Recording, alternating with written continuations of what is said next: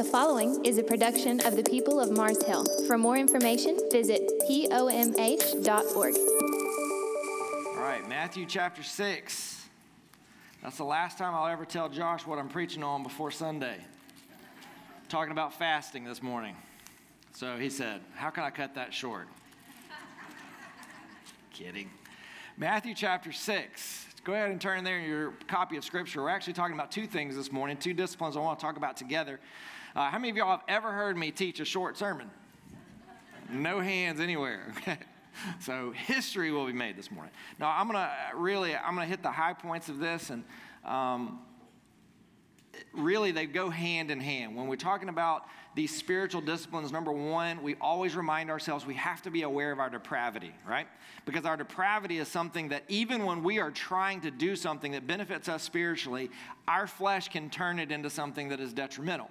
And that is, we can become prideful. We become arrogant. We can think we're better than other people because we're doing these things. Or we'll think God owes us something because we're doing these things and look how good at this. Surely God's going to bless me, do this for me, make sure that he answers this prayer because I've been doing all these things. And that's not what spiritual disciplines are about. They're not about getting God on our side. They're not about us being better people. And kind of when Paul talks about beating his body into submission, he's not talking about disciplines in the sense of, I'm going to make myself holy or righteous. What he's saying is I'm going to fight this indwelling sin. And so spiritual disciplines are ways that we fight that indwelling sin. And so they are tools that we have. They are not our identity. They are tools that we have.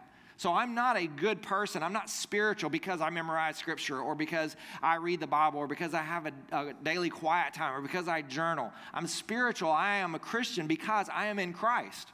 And that was completely accomplished by him. And there's nothing I can add to that at all by reading my Bible or memorizing it or keeping a journal. I can't add to what Christ did on the cross. Now, what I can do is I can do many of those things to receive the fullest benefit from what Christ did on the cross. And that's two different ways of thinking about that same thing. And so we always have to be aware of our sin. We have to remember the gospel too before we ever delve into the idea of spiritual disciplines. Remember, the gospel says there's nothing we can do to earn the favor of God. There's nothing we can do to make him love us more because we are already fully loved. The Scripture tells us that. And everything that could possibly be ours has already been accomplished and gained through the cross of Christ.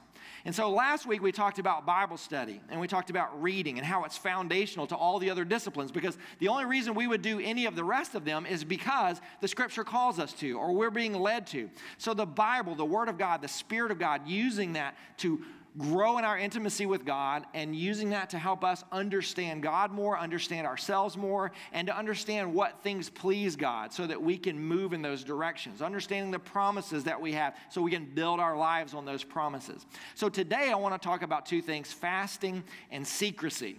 Now, secrecy is one I'm going to start with because secrecy is one that we don't really think of as a discipline, do we? Oh, I can keep a secret. No, you can't. Hardly anybody. Everybody says they can keep a secret. Ever notice that? Everybody can keep a secret, and nobody can keep a secret. You talk to somebody, I got something to tell you, but I'm not supposed to. Oh, man, I can keep a secret. And the next thing you know, your neighbor's coming and telling you what you just said. Like just a few minutes later, or it's posted on Facebook, or you get Twittered or something like that, And that whole thing. But because people aren't good at keeping secrets. That's not what we're talking about there exactly. We're talking about secrecy in the sense of why do we practice the disciplines that we do? What are we trying to gain? Who are we trying to impress?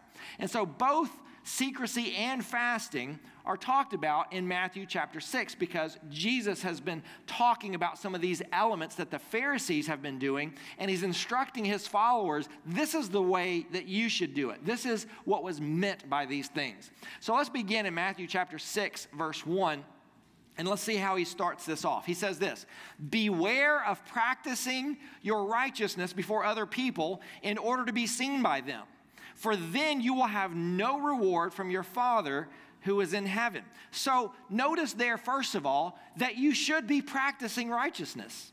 He doesn't say, don't practice righteousness. He says, don't practice your righteousness in order to be seen by men. In order to be seen, in order to have your back patted because, whoa, look how spiritual you are, to have people talking about what a great Christian you are. Don't practice righteousness because you want other people to see how righteous you are. That's not the point of it. But it's to know God. It's to be focused. It's to be centered around who God is. Look at how he continues in verse 3. But when you give to the needy. So there's an expectation that you are going to give to the needy. When you give to the needy, do not let your left hand know what your right hand is doing, so that your giving may be in, what's the next word? Secret. And your Father who sees in what? Will reward you. So in other words, he's saying there in our giving that it should be done in secret. What does that mean? Well, that means when we give to the Joy Box, when we give in a church, we shouldn't expect anything from that. In other words, there should never be a time where you come up and, your daughter's getting married. And if this has happened, by the way, I did not know anything about it. I'm using it as an example. I hope that it doesn't step on anybody's toes. But if your daughter's getting married and you come up here and there just so happens that the week you want, somebody's already scheduled it. And that makes you mad. And you're like, do you know how much money I give to this church? And the flesh comes out a lot of times like that, right? Because we sit there and think, do you know how much I volunteer? Do you know how much I give? Do you know how long I've been here? And you're going to let this other person come in before. We almost think that the things that we do for the church owe us something. Something needs to be given to us. We need to be paid some kind of tribute for the things that we've done. And yet Jesus says, don't even let your left hand know what your right hand is doing. In the sense of when you give, it should be done in secret. And you know what? God who sees what you've done will reward you. Because we are always looking for the reward of God, not the reward of men. We're looking for eternal rewards, not temporal rewards. And so that's what Jesus is helping us to focus in on. Look how he continues. He talks about praying. Famous passage about the Lord's Prayer. Look at verse 5. And when you pray, you must not be like the hypocrites, for they love to stand and pray in the synagogues and in the street corners, that they may be seen by others. Truly I say to you, they have received their reward in full. When you pray, again, it's expected that you're going to pray. When you pray, go into your room, shut the door, and pray to your Father who is in, what's the word? And your Father who sees in will reward you. So there is this idea of a discipline of secrecy. It's saying that I'm going to discipline myself to make sure that when I am doing these things, when I am journaling, when I am memorizing scripture, when I am having a quiet time, that I'm not tempted or I don't put myself in a position where I'm doing that to receive any reward from man. I don't want to pray only when I'm in public. Now, how many times, now think about your own self and examine your own heart here, but how many of us would have to say that if we were to look over this past month, this past year, that we've probably prayed more in public than we have in private? Because we're in those situations where we go to our family dinner, right? And they always look at you because you're the spiritual one and goes to church. So you're always saying those prayers, and someone's always asking you to pray, and you're always telling people, oh, I'm going to be praying for you. How many of you actually do it? And I'm not here to step on your toes because, man, I'm like that all the time as well. People say, hey, I need you to pray for me this week. Okay. I know in my head, I'm like, oh, I'm going to forget this. I know I'm going to forget this. And so I've tried to learn to, when somebody asks me to pray for them right there, right then. But that's really not the point of what I'm going at here. The point here is that we are praying in private, that our prayer life is more than just this public arena where we're doing public prayers. And how many of us had to be honest with ourselves would say, when we pray in public, I'm thinking more about what everyone out there is hearing versus what God's hearing. When I'm in private, that tells me how much I care about what God thinks about me. And how many of us are like, oh, it just really makes us cringe because we struggle to pray in private.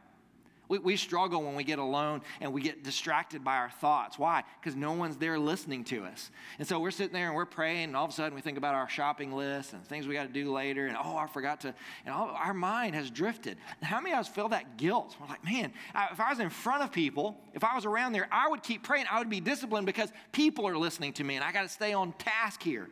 But yet, when I'm before the Holy One, the one who's done everything to secure my salvation, I can't even pay attention for 30 seconds. And that's why it has to be a discipline. It's something that we have to work at. We work at that righteousness, but listen to me, we don't work at it to be accepted by God or to be favored by God or to earn our salvation. We work at it because we want to get the full benefit of that relationship with God. We want to receive all that is ours, the spiritual blessings of knowing God, of being redeemed, of being a part of the family of God. We want to experience those now as well as in eternity. And so whenever we give to the needy, he says, don't even let your left hand know what your right hand is doing. Many of you know C.H. Spurgeon. C.H. Spurgeon was a famous pastor at the London Tabernacle. And he was also a guy who loved chickens. And he raised his own chickens, and they laid eggs. Now, one thing you know about C.H. Spurgeon, he was a very well-paid pastor. Obviously, a pastor of a very large church in that day and time, and he was a very noted pastor even in his day and time, so that students would come from all over to learn from him. But every Saturday, he would go and sell his eggs in the market, in the London market. And they would go in there, and all the farmers would come in. And he would sit there, and he would sell his eggs, and he would sell them at about 2 or 3 times the price that other people would sell their eggs for. Because he knew people would pay that because you're buying eggs from C.H. Spurgeon, right? Instead of just, Farmer McDonald over there. And so people would come to, and he got criticized all the time for that. They're like, you get paid tons of money. Why are you doing that? Why would you go in there? You're just taking advantage of people. You're taking advantage of your notoriety. And he never answered them. And do you know, it wasn't until C.H. Spurgeon died that in his memoirs, in his journals, they found that he did that, and he was supporting 6 widows in the community by selling those eggs every Saturday. But yet in his lifetime, and with all the criticism that he received, he never told a single person what he did. They thought he was using it for himself. They thought he was greedy, and you know what? He let them think it. Why? Because he didn't want to be robbed of the benefit of what he did being just before him and the Lord. Do you see how that's important? And a lot of times we think, well, I've got to defend myself. No, you don't. No, you don't. You let God defend you. You do what God's called you to do, and you make sure that you're living for the audience of one. That's that discipline of secrecy. So when we're praying, we have to ask ourselves, am I praying to be heard, or am I praying for transformation? Because one is about the temporal, one is about the eternal. And then Jesus talks about this idea of fasting. We remember Jesus himself went into the desert to fast, right? Think about that for a moment. We don't know that he fasted until the scriptures were written. Obviously, his disciples knew about that. But when it actually happened, Jesus left. He went away. He got away from everyone else. He went into the depths of the wilderness where he was completely alone, where he fasted for 40 days and 40 nights. I remember this one guy calling, and he was the head of a ministry, and he wanted to meet and talk about maybe the support of the ministry. And I was like, sure. I was like, when do you want to meet? He was like, how about next Thursday? I was like, great. I said, you want to meet in the morning? You'll just come to the office? He's like, how about we meet for lunch? Okay, that'd be great. So we get there. We're sitting down to eat for lunch. The waiter looks at me and says, what do you want? I ordered. Looked at him and said, what do you want? He goes, I don't want anything. I was like, you're not going to order anything? He goes, I'm fasting. Like, why the heck are we at lunch then? I mean, like, you set this up. You pick the day. You pick the time to meet at lunch. I don't understand. So a lot of times, that's what I'm talking about. We do things because we want other people to know what we're struggling through. And the whole idea is that we go to great lengths to hide the fact that we are practicing this righteousness and this godliness. Why? Because we're practicing it to honor God, not to honor anyone else, not to be patted on the back, not to be thought of as being spiritual, but we literally and intimately want to know God more. And that's why we're implementing these things into our life. Do you see why the discipline of secrecy is the next step of biblical is the foundation and secrecy is the next most important one? Why? Because if we don't have those two in place, we're not doing things right and we're not doing them for the right reasons. Do you see that? Everything else, we could be fasting, but if we don't have those two, then we're doing them for the wrong reasons or we're doing them in the wrong manner. Praying, journaling, whatever it may be. All of those things all hinge on those two aspects, that we're doing it because God's word has led us to do it, and we're doing it in a manner that pleases God. And number two, that we're doing it for him alone. and for no one else. And so when we think about what the Scripture's calling us to do, we think about how that would be implemented into our life, how we would apply that. You could actually do the things that Jesus talks about there in Matthew chapter 6, which he talks about giving, he talks about secrecy, and he talks about fasting. He talks about all those together. So literally, you could do all those at once. You could go to the Olive Garden, pick out a family, pay for their meal while you don't eat a meal, right? And then just go back and praise the Lord for it, right? So you've given to someone else in need, you have not eaten, and see how you implement all this together? Okay, I thought that was going to be way funnier than, at 3 o'clock this morning, it sounded like a great illustration, right? All right. Isn't it interesting, though, that we want to hide things that the Bible tells us to confess, and we often want to confess things that the Bible tells us to hide? We don't want to talk about our sin, do we? We don't want to talk about the depths of our soul, the things that we do, the things that we think about, the things that rot away inside of us. And yet the Scripture says, confess these things to each other so that you may be healed. No, I don't want those to come out. So the Scripture says, tell those to people. No, I want to hide those. And it says, hide that stuff. No, I want everybody to know I'm doing that. Do you see how we're the exact opposite of what the Scripture calls us to? That's why disciplines are so important. Why? Because our human nature is always going to go against what's best for us. Human nature always goes against what God's Word says for us.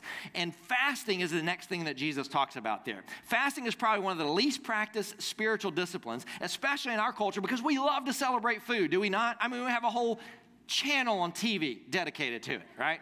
The Food Network. Americans celebrate the foodie trend. They love eating contests. They love vacations that are centered around food. They even have hotels now that are boutique hotels where you can go and it's all about learning how to cook and trying these different foods and eating these different things. We love food. We even have food-related competitions.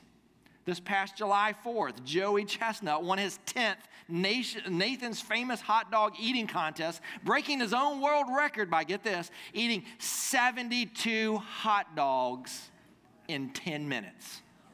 72 hot dogs. What a great picture, right? So oftentimes, when fasting is practiced, a lot of times we do it for the wrong reasons. You think about how much Americans glorify food. A lot of people who come from other countries, internationals that come here, that come from countries that don't have a super Walmart, all right? They don't have a Walmart. And they walk in for the first time and they experience the fact that not only do we have cereal on the shelf, we have 100 different kinds of cereal to choose from. We don't just have rice, we have minute rice, we have all-day rice, we have brown rice, we have white rice, we have rice in packages and cardboard and bags. I mean, you just walk through the supermarket and you think about the fact that you literally have to make choice after choice after choice. And some people come from countries where there's not choices. It's this or this, and there's 5 things to choose from to eat that night, and that's it. And they come in here and they think, wow, what is all of this? And then think about the fact that Scripture calls us to this idea of fasting. To literally have all of this stuff in front of us. And people would think, you're crazy. Look at all that stuff that you have in front of us, and you're going to choose not to eat anything? That doesn't make sense. Well, it reminds us of the temptation that we have when there is plenty before us, of Philippians 3:19, where Paul is talking about the fact that our God can actually be our bellies. Even when Americans do fast, it's often for personal and selfish reasons. It has nothing to do with being disciplined or devoted to God. Too often, our focus is all about the food or not eating the food. We're always thinking about food, thinking about where we're going to go next, right? As soon as we're done with this sermon on fasting, you're going to go, all right, now where are we going to go eat? Where are we going to try that new restaurant in town? When can I go redeem my Chick-fil-A free milkshake? You know, I mean, whatever it is, we're always thinking about that, right? What do you think about more throughout the day? The God of heaven or the God of your gut? And that's really a spiritual question that we all need to ponder. Are you counting your blessings as much as you're counting your calories? See, fasting is all about taking our attention away from our worldly desires and centering around God, because God truly is the Father of lights. Look at how Matthew continues there in verse 16 of chapter 6.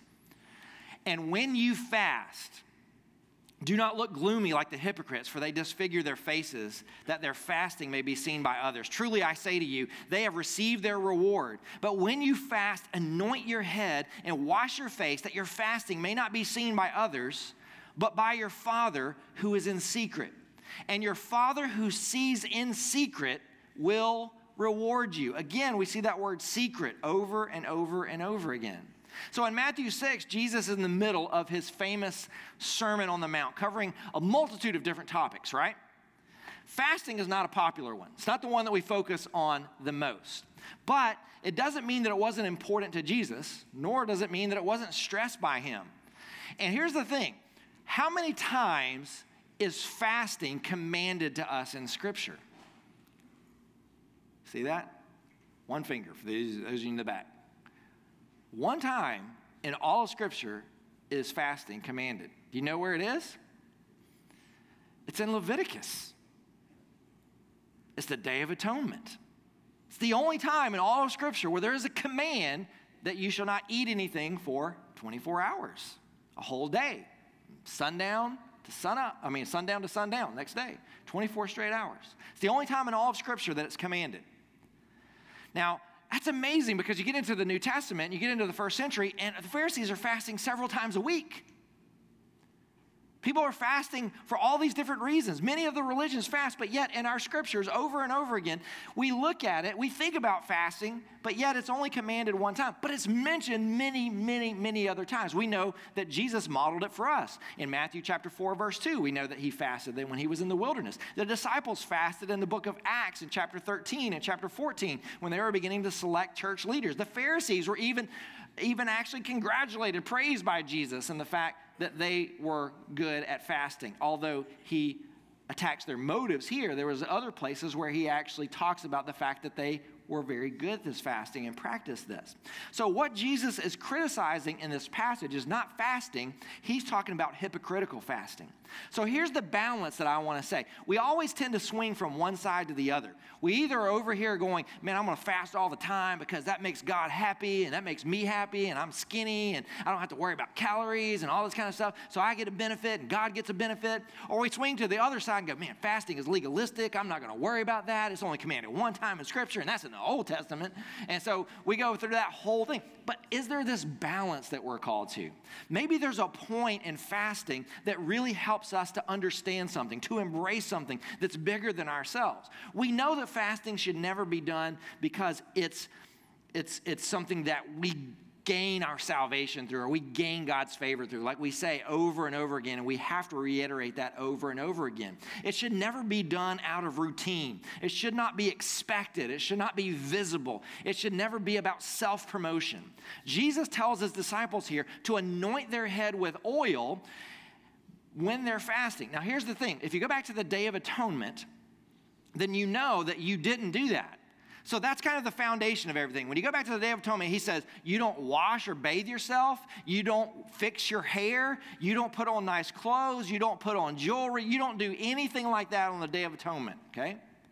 Why? Because it's all about humbling yourself before God, realizing that you're a sinner. And so that became the standard of the practice. So when it gets to the first century, even though it started with this idea of humbling ourselves before God, it became this thing of, oh, look, he didn't put his oil on today. He's fasting. And so everybody, it became this badge that you would wear. It's kind of like one time I'm a very humble person, and one time they gave me a button for it that, as like an award for being humble, but they took it away from me because I wore it. So it's kind of like the whole same thing, right? So here they are, and they're fasting, but the whole reason they're fasting is so that they can dishevel themselves and so that people can see that they're fasting so that they can go, oh, how spiritual he is, right? And Jesus is saying that's not what it's about. Matter of fact, forget about that right there, because that's not what we're talking about. We're talking about weekly fasting. We're talking, hey, fix your hair, put your stuff, do what you would normally do every day so that people don't know that you're fasting, so that what you do is done before the Lord. So the question is this: does the Bible command us to fast? Yeah, there's one place where it actually commands us to fast. But here's a better question. Does the Bible expect that we will fast? Yes. Jesus says when you fast, not if you fast. Matter of fact, we know in the Didache, which is a first century writing it's Christian writing, is about expectation and organization and modes of how we are living out our Christian life. It actually talks about fasting. So we know that they practiced it in the first century after the church began. And so the emphasis over and over again is about focusing and centering around God. It's the idea that we're not indulging in the very thing that we're trying to starve in ourselves. Do you see that? The very thing that we're trying to starve by fasting is the fact that our flesh is so in control of our lives. And yet, even in fasting, our flesh can manifest itself by wanting to be praised because we're fasting. So the whole point is to understand the balance in Christian life and the balance that we strive for. There are times that we feast and there are times that we fast. But here's what I want to point out to you. Even when you're fasting, you should be feasting. The only thing is what you're feasting on changes. So the fasting, you're setting aside food that sustains you day in and day out so that you can embrace something bigger, which is God who sustains you through eternity. And so you are setting aside something that sustains you for a moment for something that sustains you forever. And you are acknowledging and realizing that God is your sustenance, that He is the Father of lights, that every good gift comes from Him, that every benefit we have is from Him. And so we keep denying the fact that our flesh keeps telling us the other things. Our stomach keeps going, no, I'm it. I'm your source of strength. I'm your source of pleasure. And we go, no, you're not. I know you're talking really loud right now, but I'm going to focus on what I know is true and right and good, and that is everything comes from the Lord. Every good thing comes from Him. And so even when we're fasting, we're feasting on the truth of who God is. We can fast in the wrong ways. In Isaiah 58, the people are actually criticized because they're fasting and they're expecting God to do something for them. And when He doesn't, they get mad at Him. And He comes in and He goes, you know what? I wasn't going to do anything for you because you're doing everything for the wrong reason. You're doing it because you're trying to manipulate me. That's not what fasting is about. So the main purpose of fasting is to have more intimacy with God and to surround yourself more fully, or surrender yourself more fully to Him, understanding that you are centered in Him. And so whenever we talk about fasting, people want to get past it as quick as possible, right? So churches talk about it on Labor Day when no one's there, and they've talked about a bunch of other stuff, and they kind of fit it in at the end, which is not planned, by the way, right? But here's the thing. Go to Matthew chapter 9. Flip over just a couple of chapters right there. I want you to understand the reason that we fast in this life, and I'll be done. We fast because we're not with Christ right now, physically. Look at what it says in Matthew chapter 9, verse 14. Then the disciples of John, this is John the Baptist, came to Him saying, why do we and the Pharisees fast, but your disciples do not fast? And Jesus said to them, can the wedding guests mourn as long as the bridegroom is with them? The days will come when the bridegroom is taken away from them, and they will fast. So think about that for a moment. Think about what Jesus is saying. While I'm here, it's all about feasting. But when I'm gone, you're going to fast because while I'm gone, there's going to be a temptation to forget about me. There's going to be a temptation to start living for this world. There's a temptation to focus on your belly, to focus on your identity, to focus on the way people see you, whether it's being very spiritual or I'm fasting to lose weight because I want to look good in front of people, or I don't like fasting because it's just legalistic, so I'm going to eat whatever I want to and never fast. And so there's these elements where we can go to all these different extremes. And the whole point is Scripture brings us back to all of these disciplines, especially fasting, are something that we should practice because it's practicing righteousness. It should be done before the Lord and only for us and the Lord, but also realize that we're doing it because we are recognizing something. We're recognizing a truth, and that truth is our life is not finalized here. Our pleasure is never going to be found to its utmost here. This is temporary. We live for the eternal. Lay up your treasures in heaven. Think about what's going to happen when you die. Think about what Christ has secured for us because of the cross. And so that picture there in Matthew 9 reminds us when we talk about this idea of secrecy and we talk about this idea of fasting, here's my last point. Secrecy and fasting are both about centering ourselves on God. not centering on ourselves and the way people perceive us, not centering on others and how they're looking at how spiritual we are. It's completely centered on God. Over and over again, no matter what discipline you're practicing, and we're going to continue on through this until we start our study through the book of Ruth. But as we move through each one of those, I want you to keep asking yourself, have I practiced this? Have I practiced it in the wrong way? Have I not practiced it for the wrong reasons? And how do I implement this into my life and focus on what God wants me to focus on in bringing this into my life? Do you see the importance of this? And I don't want to just skirt past it because it really is an important thing that is expected of us, obviously, because we know the first century Christians practice it. We know Jesus modeled it for us. But it's all about growing in our intimacy with God. So that's fasting and secrecy. So now we're going to have family day and go out there and have some Mexican food, right? But the thing is, it's not about, oh, I just need to go home and do that today. No, you don't need to go home and do that today. You need to go home and pray about it. You need to go home and ask yourself some difficult questions. You need to do some self-evaluation. And then ask God, how can I implement these things? How would you want me to implement these things into my life? And then be led by the Spirit of God and by the Word of God into all truth and receive the benefit that is yours, that He wants to give to you. Amen? Let's pray. Lord, you are good, and you call us to these things to remind us that this world is not our home, that our full benefit is never going to come here. We're never going to be rich enough. We're never going to be healthy enough. We're never going to be good looking enough.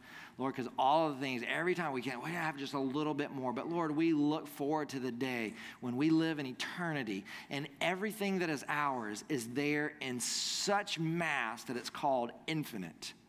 We experience you and your infinite wisdom and your infinite glory and your infinite power and your infinite riches. But Lord, I pray that we don't settle for just the bread and water in this world. Matter of fact, I pray that we would be disciplined to lay those things aside every once in a while and just remind ourselves of what is good and right and true, what really pleases us. And even when we feel those hunger pains, we're reminded that it is that food that sustains us, and without it we would die. But we're reminded, even if we eat it, we're still going to die because this world's not our home. Until you come back, we will all systematically meet an end in this world because it's temporary. And you keep reminding us, live for the things that are eternal. The only way that we can be reminded of those things day in and day out is to open your word and to embrace it and to let it pour over our souls and convict our hearts. So thank you for your word. Thank you for our challenge. And I pray today as we celebrate the family of God, as we celebrate this family day, Lord, that you would be honored and blessed to see your children, to see the waters of baptism stirred. And I pray that more and more of us would be committed, not only to these disciplines, but also to the discipline of evangelizing, of sharing our faith with other people. Lord, that we would be committed to furthering your kingdom. God, I pray that you would call us to a deeper understanding and relationship with you. Lord, because it's all about you and your glory and you receiving what is deserved to you. We ask all of this in the name of Jesus Christ our Lord. Amen.